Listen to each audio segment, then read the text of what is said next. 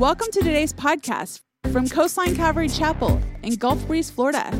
We hope this message encourages you and brings light into your life.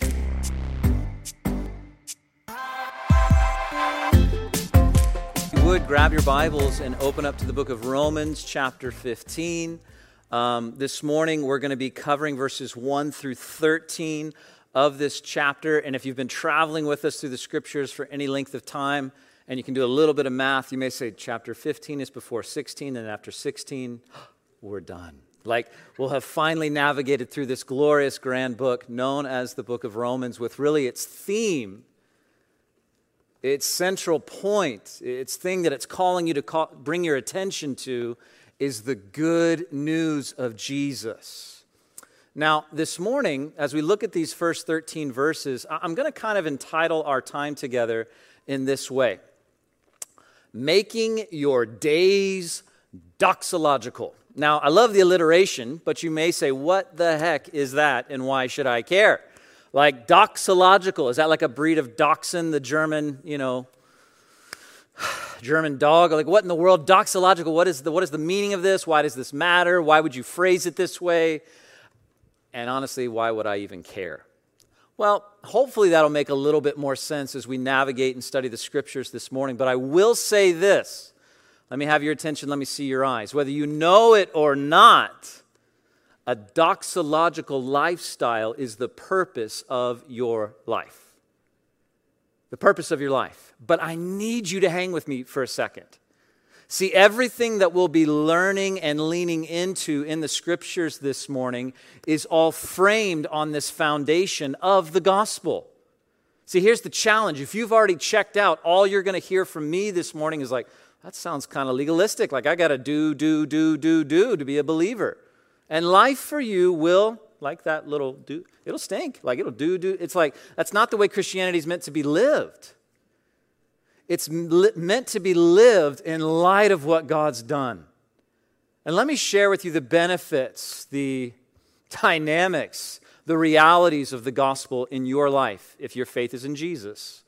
If your faith is in Jesus, you have been forgiven. You have been set free. You're a part of a family, and you've got a future. Forgiven, free, family, and future. Every single human being on this stage, in this little room, and online, we're all born not yet children of God. God doesn't have any grandchildren. Every single person is a first-generation Christian. Maybe you've heard that before. Well, I'm a third-generation Christian. No, you're not. There's no such thing. You have to have a personal relationship with Jesus, where, as he put it, you have to be born again. Being born and going to church and growing up into that, that's great. Like, you get a little bit of insight into who he is, but going to church doesn't make you a Christian. Knowing the Bible, even in the old King Jimmy, right? The old King James, that doesn't do nothing for you if your heart hasn't been transformed and regenerated by his Holy Spirit, and you're experiencing a vital relationship with him. Well, for you, this isn't good news today. This is the great bummer, to have to take a beautiful day like this and sit in here and talk to some guy, listen to some guy. Like, why are you doing that? That's a waste of time. But if you've been redeemed, if you've been forgiven, and you're experiencing that freedom, and you recognize that you've been brought into a family, and you know where you're going, I hope and pray that gathering together as believers, it's encouraging. But I also hope this. Let me just kind of show you my cards if I can. I got to be honest with you. Sunday mornings, I know this may be like countercultural, especially in the American church. It's not really about you. Like, Sunday mornings is really about God. Like, I know so much of what happens in the church nowadays is like, well, how do we get them in? How do we relate? How do we stay current? But here's the challenge of that. The purpose of a gathered corporate worship gathering is for it to be about the one that we're worshiping. I know that may seem like, wow, that's too deep, but like, it's meant to be about God. And this opportunity is for us to hear from God, and then there's some opportunities. I'll give you 7 handles. learning God's word, fellowshipping with God's people, praying to God, singing praises about God, serving one another, giving, and what we're doing this morning, taking communion. Here's an opportunity for you to worship, to adore, to glorify God.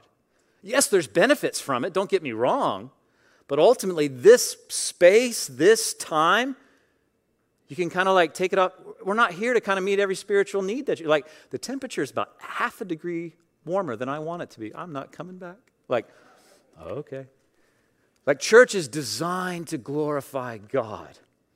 And when a church functions in its design, fruit is produced. Life comes from that.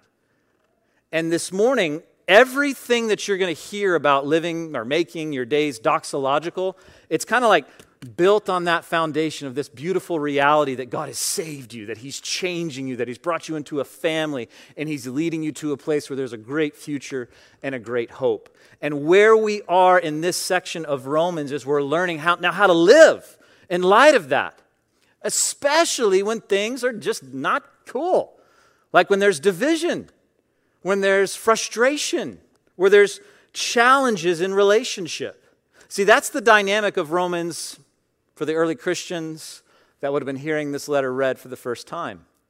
You had primarily these two kind of groups of people who weren't really identified so much by their race, but they were more identified not so much by their socioeconomic standing, but really by their religious ethnic background. That was the divider line. Today our culture is different, but in that culture it was like either you're ethnic Jewish Christian or you're not, Jew or Gentile. That was really like the two camps. And like, there were the kosher crew, and then there was the crew that just, could care less kind of crew. But they were together in the church. And they had these dynamics. And if you want to summarize in the New Testament some of the most challenging dynamics in the church, crying babies, that's a challenging dynamic. But like more than that, like in the church, the biggest dynamics of concern were these 3 C's: calendar, calories, and circumcision. That's what the church kind of constantly fought about. Like, do we still need to do these things as Christians? And in Romans 14 and 15, you may remember that what we're looking at is special diets and special days. Like some believed that meat offered to idols was like a no, no, no. And others said it's no thing. And then other believers said, well, you need to keep Rosh Hashanah, Passover, Feast of Tabernacles, special days, Sabbath, Shabbat. And the Gentile, those non-ethnic Jews, are like, what's the deal, man? There was frustration, there was division. And so look at what Paul says in Romans 15. I'm going to be reading from the New Living Translation. He says this: we who are strong must be considerate of those who are sensitive about things like this, those things, diets and days. We must not, pay attention to this, we must not just please ourselves. We should help others, do what is right, and build them up in the Lord. Even Christ didn't live to please himself.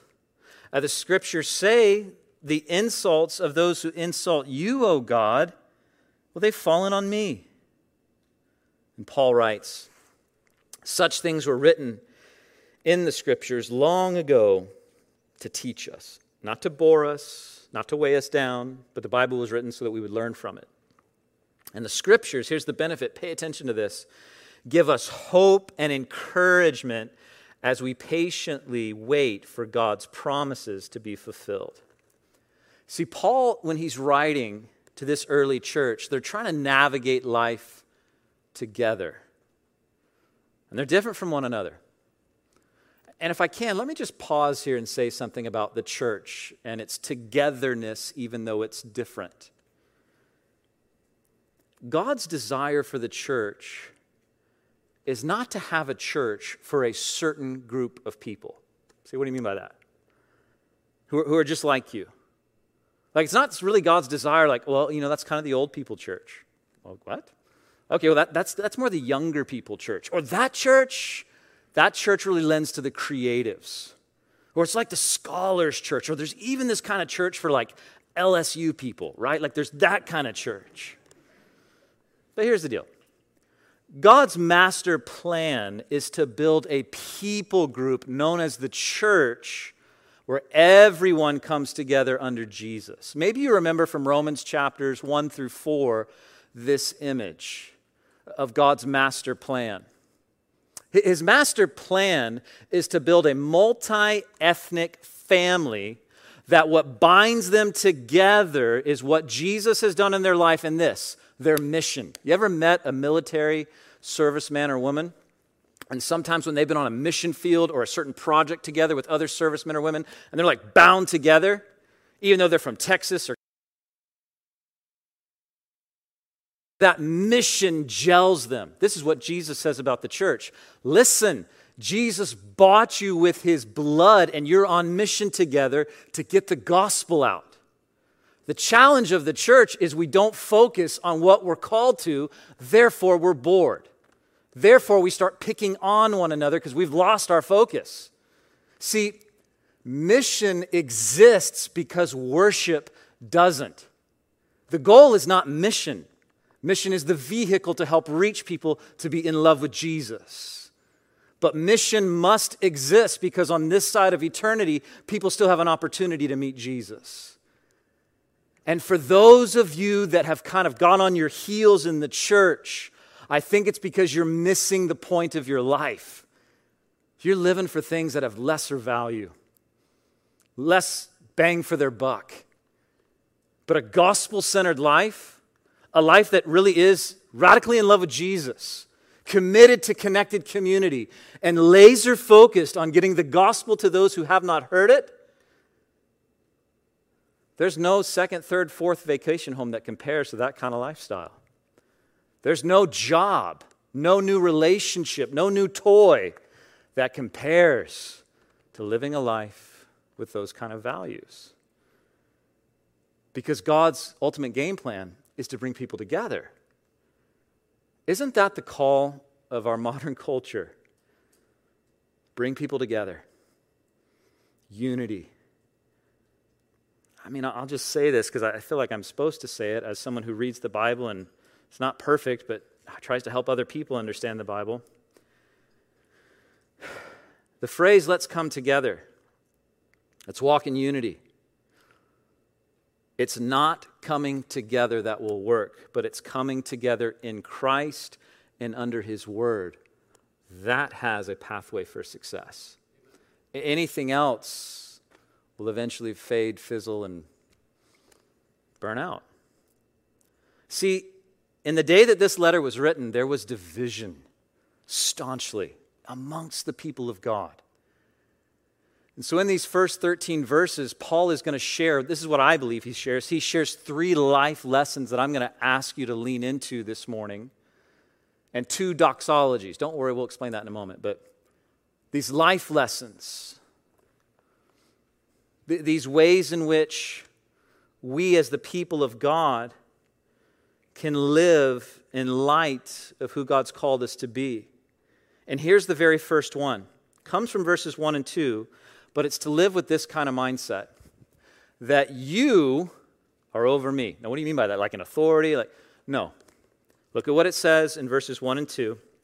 We who are strong must be considerate of those who are sensitive about things like this. We must not just please ourselves. We should help others and do what is right and build them up in the Lord. Let me provide a little bit of context by referencing the Life Application Bible and what this means to be strong. The author says, strong believers are those who understand their freedom in Christ and who are sensitive to the concerns of others. Strong believers can function in a variety of situations and be influences for good. But weak believers find that they need to stay away from some situations in order to maintain a clear conscience, but are both still believers, and both are still seeking to obey God. Maybe you remember a message from a couple of weeks ago where the dynamic of strong and weak, it's not like, well, the guy that stands behind this, he does that only because he's reached a certain level of coastline specified status of strength, and he's one of those strong believers. It's not this classification like you got your strong crew that sits up front and your backsliding Christians that are in the back. It's not like that at all. Here's how it works. Every single one of us have areas in our walk and growth with the Lord go, man, God's giving me like grace here, and I can be an influencer for good. And in other areas we go, man, I'm really weak in that. Like when the hot donuts flash now sign, I'm just like, I need Jesus. You know, like we're in this area in our lives, all of us, where we're walking with the Lord in a dynamic of progression, not perfection. And so here's what he says, man, hang with one another, bear with one another, give a little grace for one another. Here's the most solid and simple way to live your life to the fullest. Your life to the fullest as a Christian. Make it about others. It's not about what you can do, what your rights are. It's not about what you could get away with or what makes life easier on you or just pleases you, but how can I live in such a way in this decision to support those that are around me? See, here's the deal. Statistically speaking, the American culture has never lived in a moment in history where the thrust of thought and celebrated way of life is live to please yourself. Find your truth. You do you. And that's crept into the church where this mindset of, look, I know that this might hurt my church. Follow the Lord. You have allowed the culture to creep in here and warp your understanding of how to live the fullest life in Christ. It's not about you. And yet, with this mindset, statistically speaking, this generation is the most unhappy and depressed to date. Could it be that the way we believe is impacting the way that we live? Ask this question. In my consideration of choice for whatever the fill in the blank is, how is that going to impact the person that's to the left of me and to the right of me? Yeah, I may want to do it. It may sound fun. It may sound exciting, but let me step back. Let me think. Let me consider. Does that attitude really help that person? Attitude is a choice. It's not a reaction. You choose. Is this choice, is it going to impact my neighbors, my friends, my family? Not just, well, you can't say it's wrong. Man, you're living for lesser stuff. Don't do that. Live with this mindset. No, it's you above me. You above me. Why? Why should I do that? Look at verse 3. For even Christ didn't live to please himself. You say, bummer, you pulled the Jesus card. Yep, that's what it says. Like, as the scriptures say, the insults of those who insult you, O God, have fallen on me. Psalm 69 here is like, Jesus, man, he didn't have a debt that he owed, but he paid a debt that we owed that we could never pay. And because of that, the insults, the burden of sin, penalty fell upon him. And look at what he says in verse 4. Such things were written in the scriptures long ago to bore us on Sunday school. No, to teach us, And the scriptures give us hope. The scriptures give us encouragement as we wait patiently for God's promises to be fulfilled. Let me just share with you kind of this second principle for today. Always look to and learn from Jesus and the Bible. Life is hard, life is challenging, relationships can rub you the wrong way. What should we be doing? Not in a one and done sense, but what can we consistently be doing to navigate the pitfalls of life? Well, I came across some interesting research this week about people who believe in Jesus and people who don't believe in Jesus. And here's what was found. People that believe in Jesus and people that don't believe in Jesus encounter the same problems, the same temptations, the same challenges, the same potential lack of fulfillment in their work, the same unhappiness in their marriage where they're like, well, that was my starter wife, now I'm going to my second wife. Like, here's the reality. This is what statistics show, this research. Believers and unbelievers, not only do they deal with the same stuff, but honestly the same frequency of failure, it's the exact same. And you may go, what? The Bible says something else. How? Unless, this is where I need you to pay attention. Unless, this is the research, believers read their Bibles at least 4 times a week. That's the differentiator in the samples. That when there were those believers that just kind of, like tried to counteract 7 days of living with 90 minutes a week, you're going through the same stuff and it's not going to work out for you. You're going to navigate the same challenges. You're going to be in the same pitfalls. But those believers who said, you know what, I'm just going to get into God's word a little, 4 times a week. Here was what the stats show. That they navigated those challenges and found freedom over them when they were in a living relationship with God through His Word.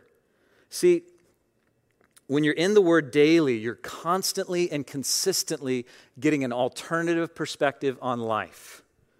See, when you're in the Word consistently, it's like bathing and using deodorant daily. You should do that, right?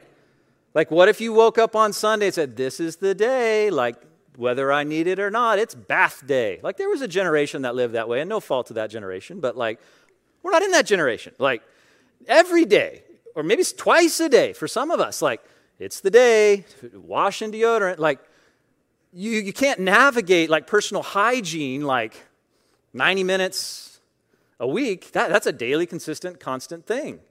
And here's the reality. You can't give 40 minutes at the gym and expect that to change a week of burgers, pizza, and Chick-fil-A. I am a testimony to that, man. Like, you just can't. It's consistent, it's daily, it's not. And here's the reality. Interacting with the Scriptures, you know what it does? It bums us out. It brings discouragement. At that point, you should read your Bibles and go, heresy, look at verse 4. No, the Scriptures give us hope and encouragement as we wait patiently for God's promises to be fulfilled. I'm not going to ask you to raise your hands on this. But here's the question. Have you ever been in a season where you feel like you're waiting on the Lord for something with your kids, your business, or wherever it is, a season in life? Or the challenge we all face is discouragement in that and a lack of patience. Like, well, I'm just going to make it happen. What you can't put a price tag on is hope and encouragement. And the Bible says right here, for those that are in the Word, as you navigate all that stuff that we all navigate, encouragement is found there. Hope is found there.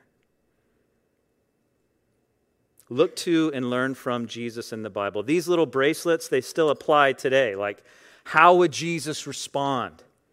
Let that be my lens through which I'm trying to navigate this. Like, let me look at principles in the Scripture and let me just ask, what's Jesus-y right here? Like, what would best give glory, attention, and honor to Him? How we grow and gain maturity all depends on how we look and learn from Jesus in the Bible consistently. Listen, I don't want you to miss these 2 simple but powerful principles. Let me just put them back up on the screen. The way to make your days doxological. We're going to unpack that in a second. You may say, still haven't proven to me why I care about that. But wait one second. You over me. Living a lifestyle where others are more important than your own dynamics. And the second thing is just like deodorant or bathing or brushing those teeth, or for some of us making sure that hair, like always, always, always be looking to and learning from Jesus in the Bible. This does not work if this is all you're doing to look to and learn from Jesus. I'm stoked that you're here. I'm glad you're online. I'm not saying like throw it out the window. But what I am saying is if that's it, that's the 40 minutes at the gym, but hitting Chick-fil-A, breakfast, lunch, and dinner.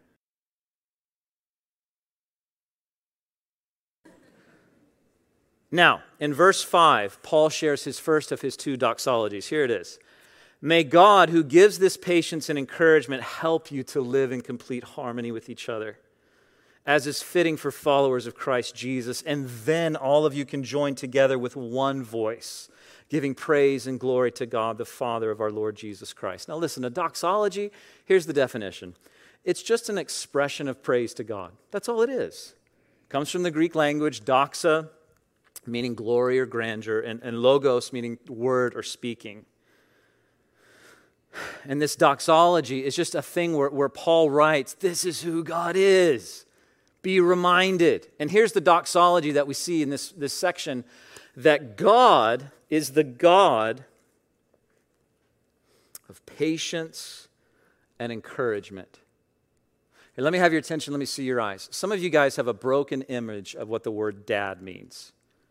You weren't modeled in your life what a good father looks like. And so when you hear the word father, you think of short fuse and critical. God is patient and encouraging. God is the one who is there for you the first, second, 10th, 100th, and 1,000th time. God is the one who's there to encourage and help you. Why? To get all your dreams come true so that you can wish upon a star and marry that right person and get that right car. No. What's he there to do? He says to help you to live in harmony with one another. Let me ask you a simple question. I'm not going to belabor this point because we'll look at it again in our second doxological scripture.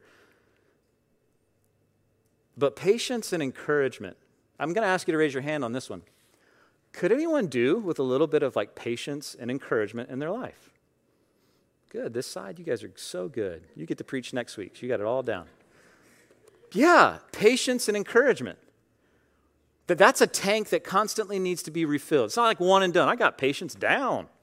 I don't need to be encouraged. I'm rock solid. You liar. But here's the dynamic. One way to feed that is to check on your community. Those who you're around are constantly feeding you, and you're feeding off them. I'll never forget these two friends of mine. We lived in this little, I need to check the square footage. I could check on it maybe through some app or something, but we lived in this little place on this alleyway called Curly Alley in downtown Santa Barbara, somewhere around 450 to 600 square feet. Massive, I know. But we lived in this little, it wasn't called it was on an alley. We didn't even have a street. We weren't even up that far yet, but we were on an alley. And we all worked at the same church together in Santa Barbara. Known these guys for 20 years. Nate's in the middle and Jess is over there on the other side. And never had an opportunity to encounter two relationships in my life that exuded models of patience and encouragement like these two men. And as we've been able to kind of, life, man, it's an interesting thing. It doesn't move like a straight line. It moves like zigzags and then back and then like this and like that. That's how life works. I don't like that as an outline guy. I want it to go like this, but that's not what Jesus has for me. But life kind of goes like this. And as I've seen that in my friends' lives, and as we've had seasons where we're more involved in one another's lives and then less, such examples of what it's like to be patient with their children, encouraging to their spouse, navigating ministry. Because I'll show you a little bit of the backside of the cards of ministry. It's not always like happy clappy, you're just stoked to do it. I'll just being honest. Sometimes it's like, God, you've called me to this, so I'm going to be faithful to this. But this hurts. Or I don't understand this. Or I wish this would change. That's the dynamics for all of us, no matter what we do. But who you surround yourself with has such great impact on who you become and who you're becoming. It's not a one-and-done deal. You need to constantly evaluate your community. I just believe this, and maybe this will not make you happy, but I don't think you should be friends with everyone who wants to be friends with you. You got to be careful who you kind of let into your circle of who speaks into your life and who encourages you and who sets perspective for you. You got to choose your friends wisely because friends do impact your choices, and choices eventually mold who you become. And that teenage dynamic, it's hard for that to become grasped, but it's almost like that season in life where it's not the only important season where friendships really matter, but it sure is one of them. Where who you choose to surround yourself will impact who you become in the next 12, 18, 24, 36 months. And then those decisions kind of impact the rest of your life. So choose who you hang with wisely. But the question is this. Are you positioning your life where you can really connect with God and experience Him? God's the God of patience and encouragement. Don't raise your hand. But are you experiencing that? If not, why not? Because that's who God is. And I'm not talking about perfection in these things, but I am talking about progress. One of my mentors, he used to say this, Neil, and he's kind of like the Hulk Hogan of Bible teachers, big old guy. He would say like, Neil, you need to position yourself. Live under the spout where the blessing comes out. I was like, oh, that's cool. That rhymed, and that was awesome. What does that mean? Like, you need to position yourself in the way that you live where you're experiencing God. Like, you need to find yourself in a place where you're living, where that's where God's called you to. Think of Abraham from the Old Testament. He's the father of faith. God blessed him in so many different ways, but in the book of Genesis chapter 12, he was told to get out of his country and go follow after God, not even knowing where he was going, and he went. And as he followed God by faith, God blessed. He was under that spout. Let me put it this way. I've got this little boy in my home right now named Leo Spencer. His real name is Leonidas Ulysses Stephen Spencer. What a mouthful. But little Leo, he's about to turn 2 in 10 days. His brother right behind him is 5 today, but I took the boys somewhere where there was this shark, and that's about as close as I could get little Leo to that shark. He's kind of running in that picture as you see him right there. But every single night, our bedtime routine includes water. Water. We sing songs, we do these different things that we do at night to tuck the boys in, but we always forget it. My wife and I, it's like we're about ready to tuck in, he's about ready to go down into his bed, and he'll go, wah-wah, wah-wah. Like, oh man, I forgot that stinking cup. So we'll go get the cup, and sometimes I'll give it to him, and it has this little like button on it that you have to push in order for the lid to come up. And he's not there yet, so he's always like, trying to hit it, that little Leonidas, he's just like smacking it. And it's not opening, so I'll push it for him, and then he goes down to that little straw that he's like bit to the nub, and he like gets a little bit of wah-wah. And it's like, I don't even know if he gets anything, but it's like this habit that he's into, that he has to do it, then he'll go to bed. Well, if he's not getting to that little spout, no wah-wah is coming out, is what I'm trying to say. And here's the reality. You and I need to position ourselves where we can really experience God. Can I say this in all humility?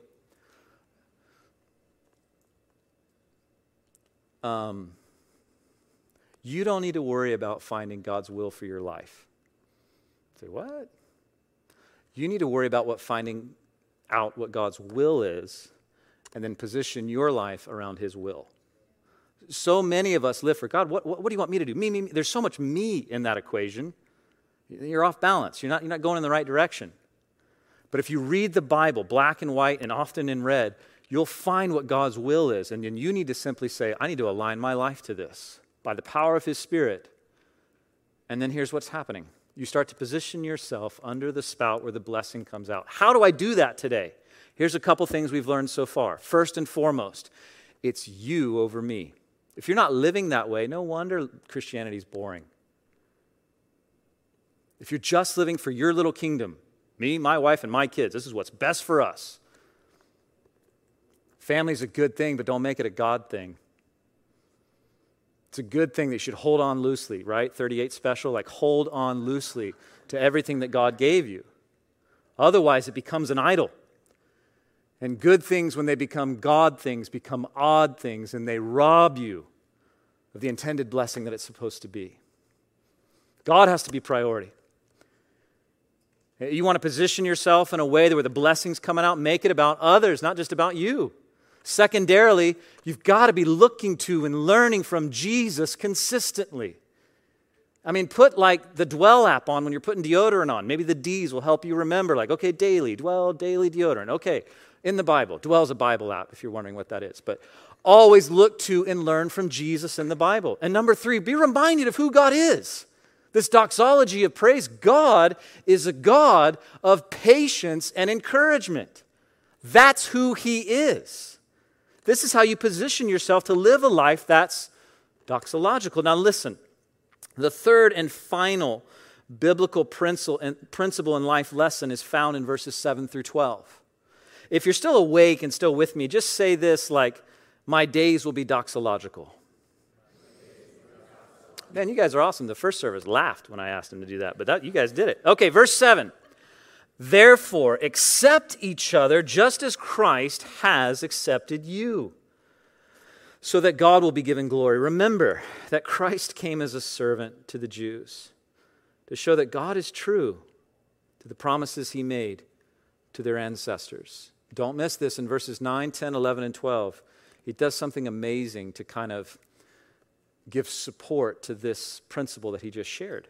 Verse 9, he quotes from the Old Testament and saying, he also came so that the Gentiles might give glory to God for his mercies to him. That's why the psalmist, when he meant, and he wrote this, for this I will praise you among the Gentiles. I'll sing praises to your name.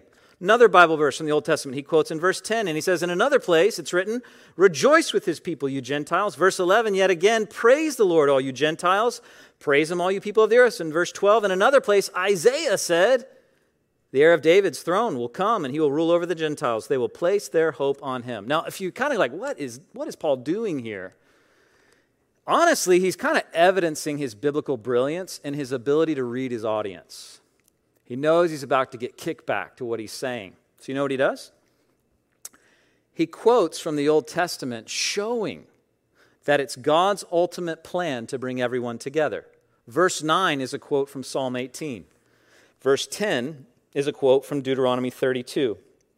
Verse 11 is a quote from Psalm 117. And then verse 12 is a quote from the book of Isaiah. Now you might say, why is that so brilliant?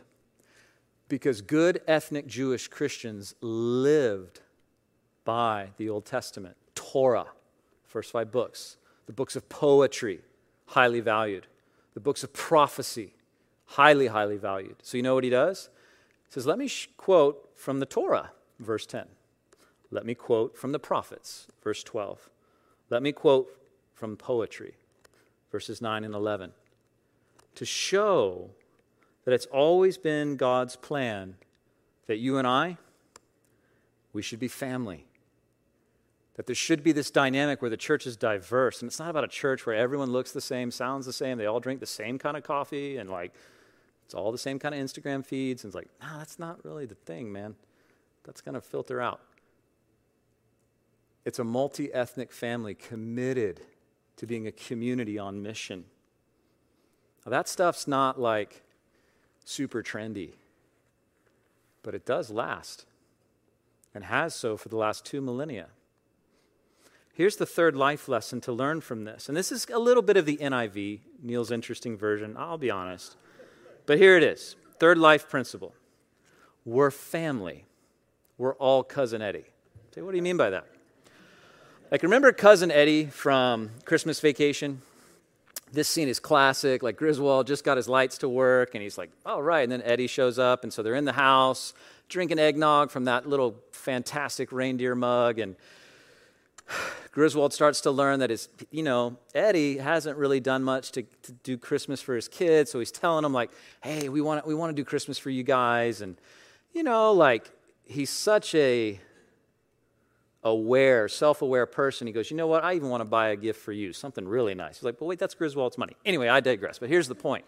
Cousin Eddie wasn't the guy you were stoked to see pull up in your driveway and, navigate all the things that he navigated with his RV, if you know what I mean by that movie. But here's the deal. He's family, right? He's family. And so Griswold, maybe a little bit of grinning and bearing, he still accepts, he still welcomes, he still tries to do life together with him. Now here's what I want you to do. I want you to turn to the person to your left and say, you're Cousin Eddie. And then turn to the person to your right and say, you're Cousin Eddie. See, here's the reality. We're all Cousin Eddie. You say, what do you mean? We're all we're all somebody's not favorite person. I know you think that, why would they not like me? I'll just be honest with you, not everybody likes everybody. Not everybody, gets along. Some people like LSU, if you can believe that. No, I'm just kidding. But, here's what I'm trying to say. The dynamic is not we all shop at the same grocery stores, same kind of food. Is that almond milk? Is that, we all listen to the same kind of music. We all wear the same kind of clothes. Now we can be in alignment together in community. No, man, you're missing it. You're living for lesser things. My dad talked about that last Sunday in Romans 14. The kingdom of God is not meat and drink. It's not these things of earth. Here's the deal. We're family. Accept each other just like Jesus accepted you. I got to be honest with you, but I got to tell you something. When you came up on Jesus' radar of salvation, he wasn't like, oh my goodness, look who's about to get saved. We're going to change the world with that person. We need them on our team. No, the Bible says we're all sinners. We're all enemies of God. We didn't deserve salvation. It's not like, wow. And that's not why we accept one another. Wow, look what that person could bring to my life. Look at what they could. No. We're family. We're family. Accept one another. Do you do it because you like everything about Cousin Eddie? No. But let me just say this. And I do want to say this with humility, but I do want to say it. We don't do this in the American church.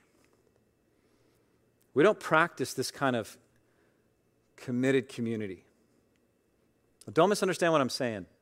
If you're part of a church and it's like theologically wrong, financial abuse, moral abuse, I think you have every right to say, oh man, I need to put some distance there. But in the American church, here's what happens. When there's disagreement, we just kind of duck out. When there's friction, man. Put two humans in a building, there's going to be friction. We don't fight for one another. We fight with one another and whisper about one another and gossip about one another and backbite about one another. Or when something new comes on the scene, we bail out on our commitments and our place in the church that God has us in. And you always get the God burn with that. Well, God's leading me. I can't do anything with that, man. God's leading you, and you hear God perfectly. So there you go. This is what I want to say. You're called to be committed. How in the world would your marriage work if you were never committed to one another? It wouldn't work. As soon as the tough stuff happened, you'd get going. And I think you're missing out on the benefit of a local church if you duck out every time there's disagreement. Like if Todd and Michelle say, hey, now on we're only serving almond milk as the creamer. And I'm out of here, man. Bring your own little milk. Like there's other ways. But so often, like when there's challenge, we just bail. And here's the challenge for you, if you're that kind of person. You're going to experience that same life lesson with the Lord in a different place and with different faces, but it'll be that same challenge. Are you going to stay connected?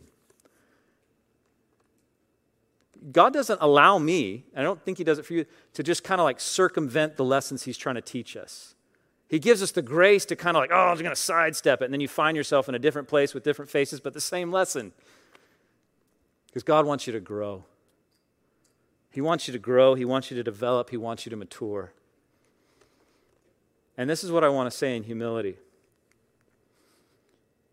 Man, stop it.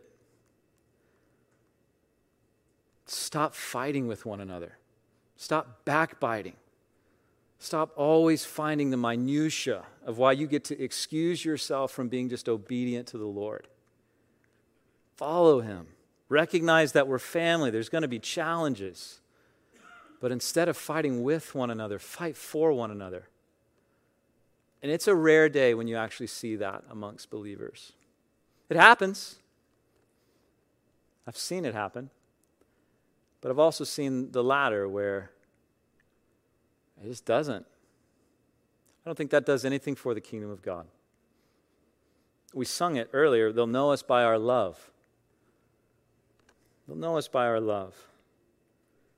And Paul says this in closing, this beautiful, powerful praise, doxology. He says, I pray that God, the source of hope, would fill you completely with joy and peace because you trust him. And then you'll overflow with confident hope through the power of the Holy Spirit. Second doxology, but our final point. God is the God of hope. Hope. He's the God of it. It means he's the one that's over it. He's the one where you get it. I once heard this acronym of hope this way, like hope, having only positive expectations. That's kind of like a buzzword way of thinking in our modern culture. Like, have hope, man. Like, here's the deal, though. Hope without Jesus is a fool's errand. Like, hope kind of belongs to him. He's the God of hope. Like, you can't just live your life saying, I'm just going to wish upon a star. No, we're supposed to pray to the one that made the stars, right? Like, it's not just like hope in hope or faith in faith. It's faith in God. Hope in his son, Jesus.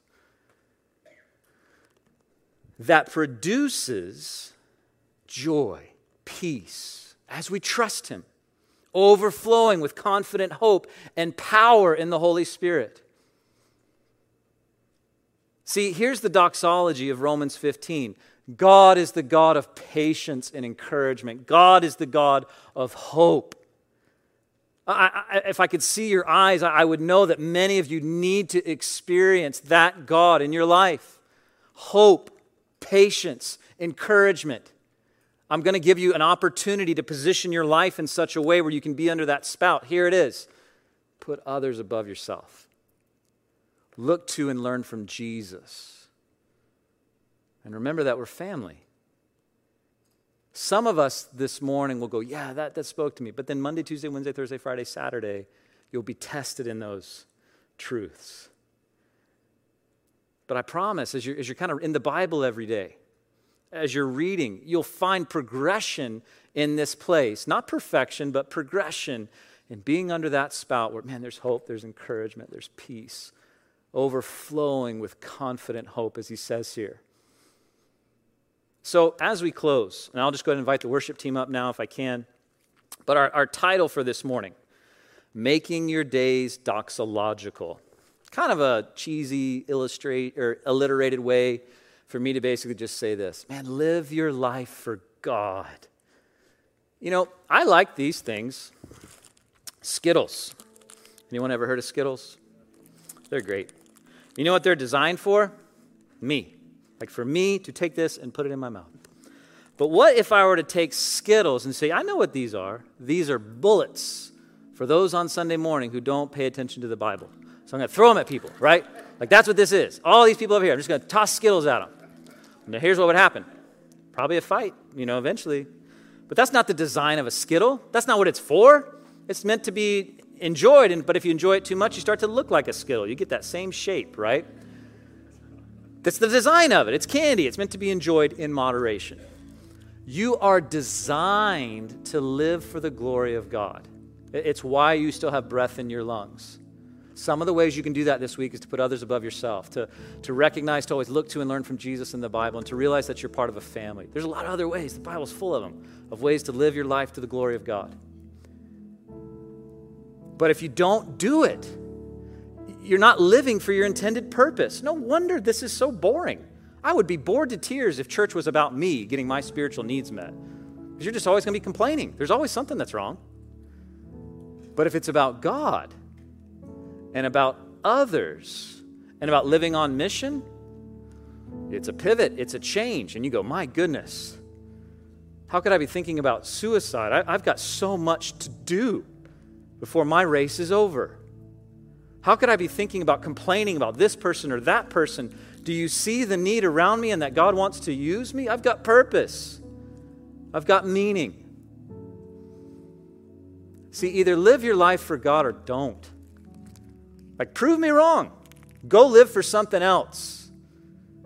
And see how that works out for you in the long run. Not the short run. Sin is pleasurable for a season, but it always bears fruit. Sow your life into the soil of the glory of God, of living for Him. It's your design.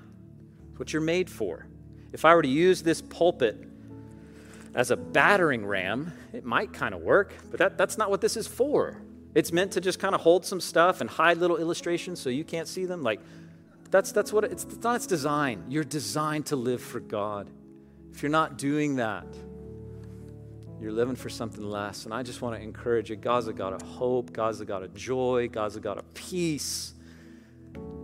Just position yourself under that spout where you can experience Him, where you can know Him. If you don't know Jesus, it starts with confessing your sin and repenting of it and accepting Him as Savior and Lord.